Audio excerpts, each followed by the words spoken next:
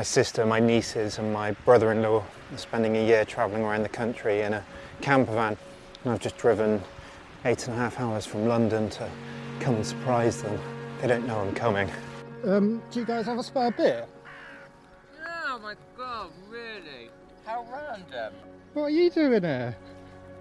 What are you doing here? Hey? Right? It's a human. A human I know. Hello. We are deeply connected to the natural world around us. We've evolved with it, in a relationship with it, giving to and taking from it. We are, it's often forgotten, part of the whole. So the way our psychologies, our brain chemistry, the landscapes of our minds have evolved is connected with and mirrors the landscapes and phenomenon we find in nature. Natural landmarks become psychological landmarks, telling us surprising things about how we orient ourselves towards the world, how the air, the earth and the water literally flows through our neurons as sensations on the mind, creating its limitations and its possibilities. The sea has long been a source of inspiration for some of our greatest thinkers and writers. A great unknown to be explored, a passage to be used to transport goods, a place of relaxation, a dwelling place of monsters, a provider of sustenance. But could the nature of the sea, what it is, how it moves, what it represents, tell us something surprising about ourselves? The ocean floor is a dream world, silent, vast, mystic, unreal, lonely beyond words, beauty that haunts one, majesty all its own. How many followers have you got? On YouTube? Yeah. 117,000. Have you actually? Yeah. Oh. What do you think of that? 117. Ooh. Wow. Get away from me!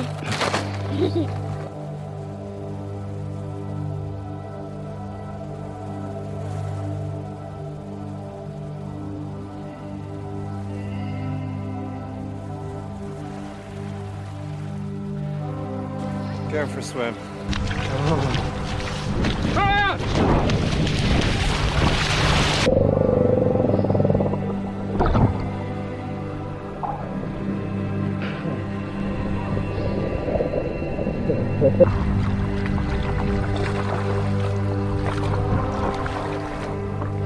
Deep there. Oh, it's quite deep there.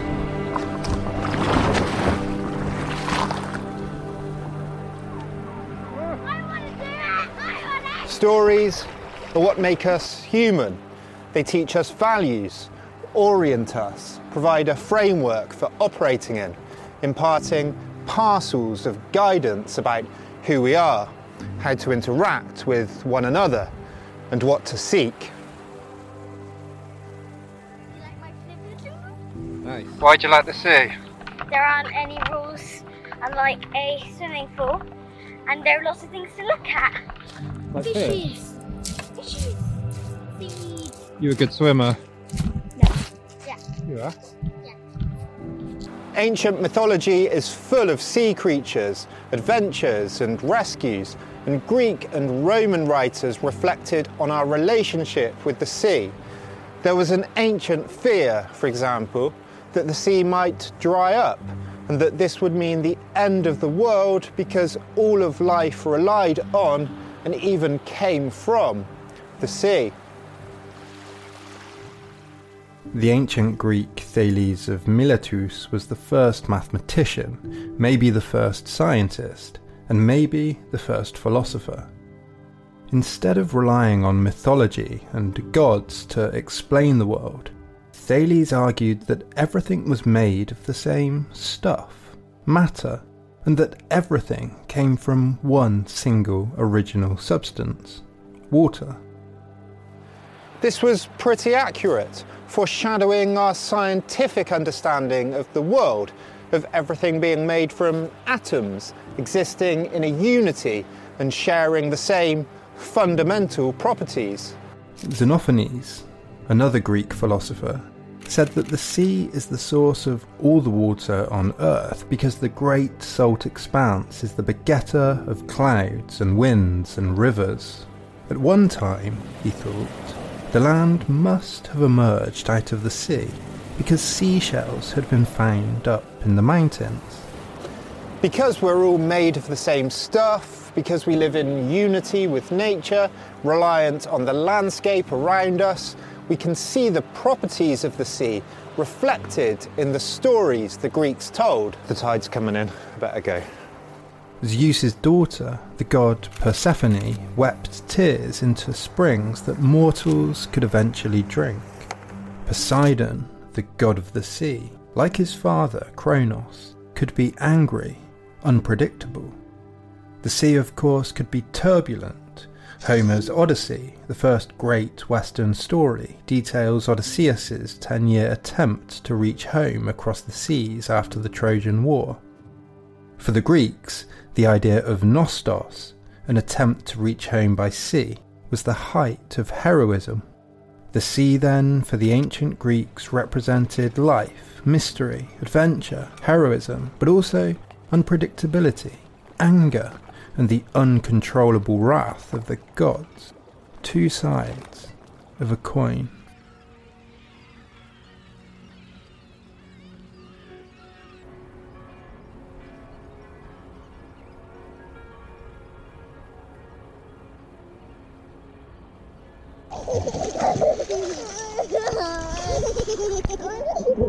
What do you like about the sea, Brookie? That it's nice and calm sometimes. Nice and calm. Oh, that's nice. Do you like bodyboarding? Okay.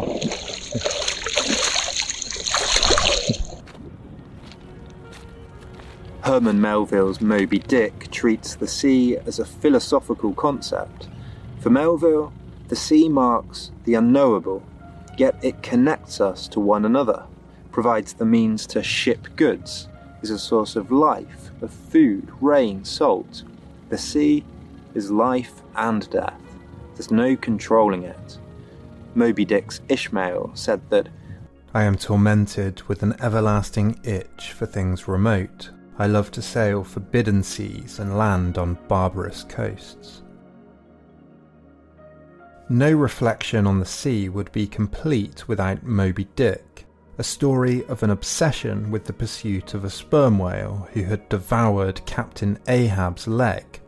Melville knew that generations of writers had seen something in the sea that was also reflected in humanity. He asked, why did the old Persians hold the sea holy? Why did the Greeks give it a separate deity? Surely all this is not without meaning. Could we treat the sea as an allegory, a lesson, a guide? Melville asks us to consider the sea and the land. Do you find a strange allegory in yourself? He says. He writes that in the soul of man there lies one insular island, full of peace and joy, but encompassed by the horrors of a half-known ocean around it. Cryptically, he warns, push not off from that isle, thou canst ever return. are we all on our own little personal islands that we each know? All our own half-controlled ships that are ultimately surrounded by the unknown and the uncontrollable. Philosopher Alfonso Lingis writes of the sea that one takes nothing, apprehends nothing, comprehends nothing. One is only a brief visitor, an eye that no longer pilots or estimates, that moves, or rather is moved, with nothing in view. And there's another message in Moby Dick too. Ishmael, the narrator, searches for references to whales in the history of zoology, art, religion, fishing. But there are so many perspectives on everything that it's impossible for him to pin the knowledge about the whale down, to find a precise scientific definition. Like the sea, knowledge is ultimately fluid. stormy, unpredictable. It's no accident of evolution that those things we associate with the sea in history, in writing, in ideas, the unknowable, the adventurous, the mortal, the ungraspable, the sublime, find their analogies in our own lives. By reflecting on the sea, we can reflect on ourselves. This is why literature about the natural world, romantic philosophy, and things like travel can be so fulfilling, so character building. Ultimately, for Melville, the sea is about possibilities and limits. He said, however baby man may brag of his science and skill, and however much in a flattering future that science and skill may augment, yet forever and forever, to the crack of doom, the sea will insult and murder him. If we become too arrogant, the sea will remind us of our limits, yet we're still drawn to it, to adventure, to exploration, to the unknown. Does the sea also act as a magnet? When we say things like we're drawn to the sea, are we in some ways being literal? Is this feeling something real? Melville noted that if you set a man on his legs, set his feet a-going, he will infallibly lead you to water.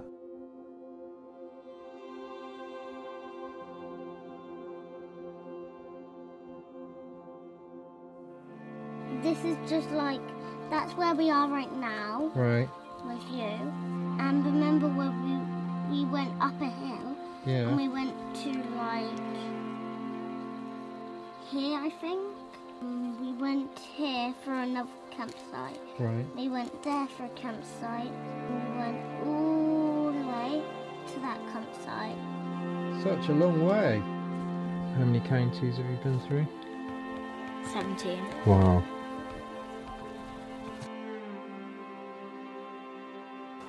Freud thought that dreams tell us something about the repressed, about our unconscious desires, ancient impulses that had to be buried deep down to live in civilization. To live a new way meant burying the desire to live an older way. But those desires remain somewhere deep in our psyche, occasionally emerging, showing their heads, making a splash, before submerging back into the depths. These are dreams, Freudian slips, drunken mishaps, maybe. Enter this guy, Sandor Ferenczi. He was a friend of Freud's who was central to the development of psychoanalysis at the beginning of the 20th century. He became fascinated by a recurring image in his patients' dreams: fish. In many cases, patients reported dreams about fish while pregnant. He was convinced that somewhere in our psyches, the symbol of the fish was associated with fertility. He realised that, unlike sea animals, land animals often grew in the amniotic sac, floating, swimming in a protective sea in the womb. Maybe, he thought, when we emerged out of the sea, we still needed water to grow in. From this, Ferenczi developed a bizarre theory. We were driven from the sea, forced onto land when the sea dried up, but the evolutionary structure of our brains retained some faint echoes of its old ways in the water. After all, if we lose limbs, we can often still feel them as phantom limbs. If we lose our sight, we're still able to imagine seeing. Maybe, he thought, we're more primordially connected to the sea than we think.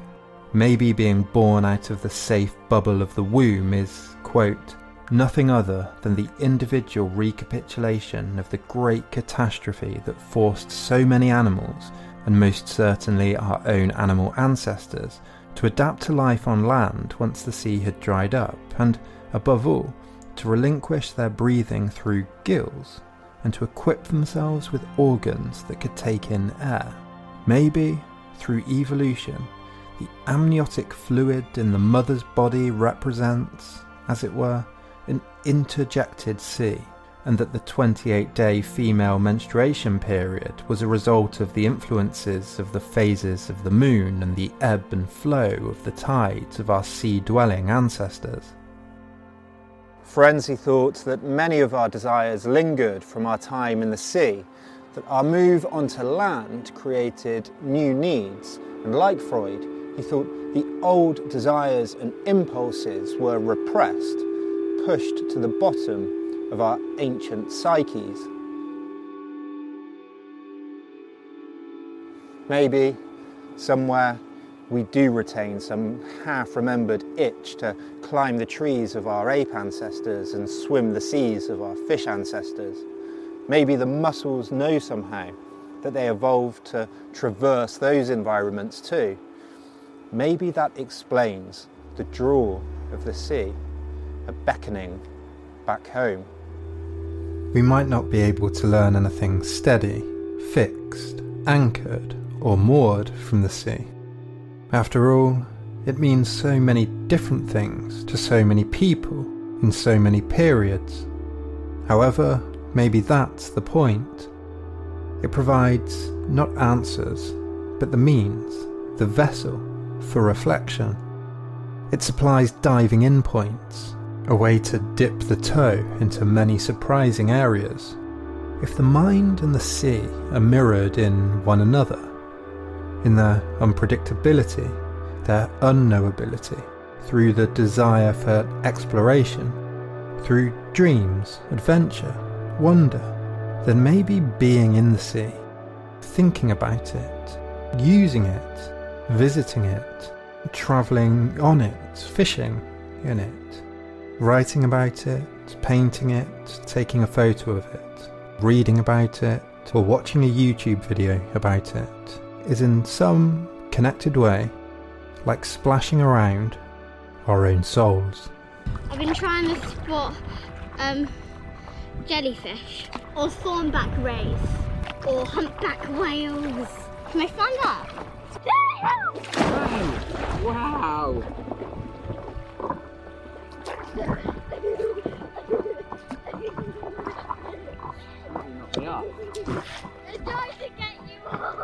Everything about the fish is wonderfully made. The muscles, glands, nerves, and bones that go to make up its body. But the most fascinating thing about these little creatures is their family life.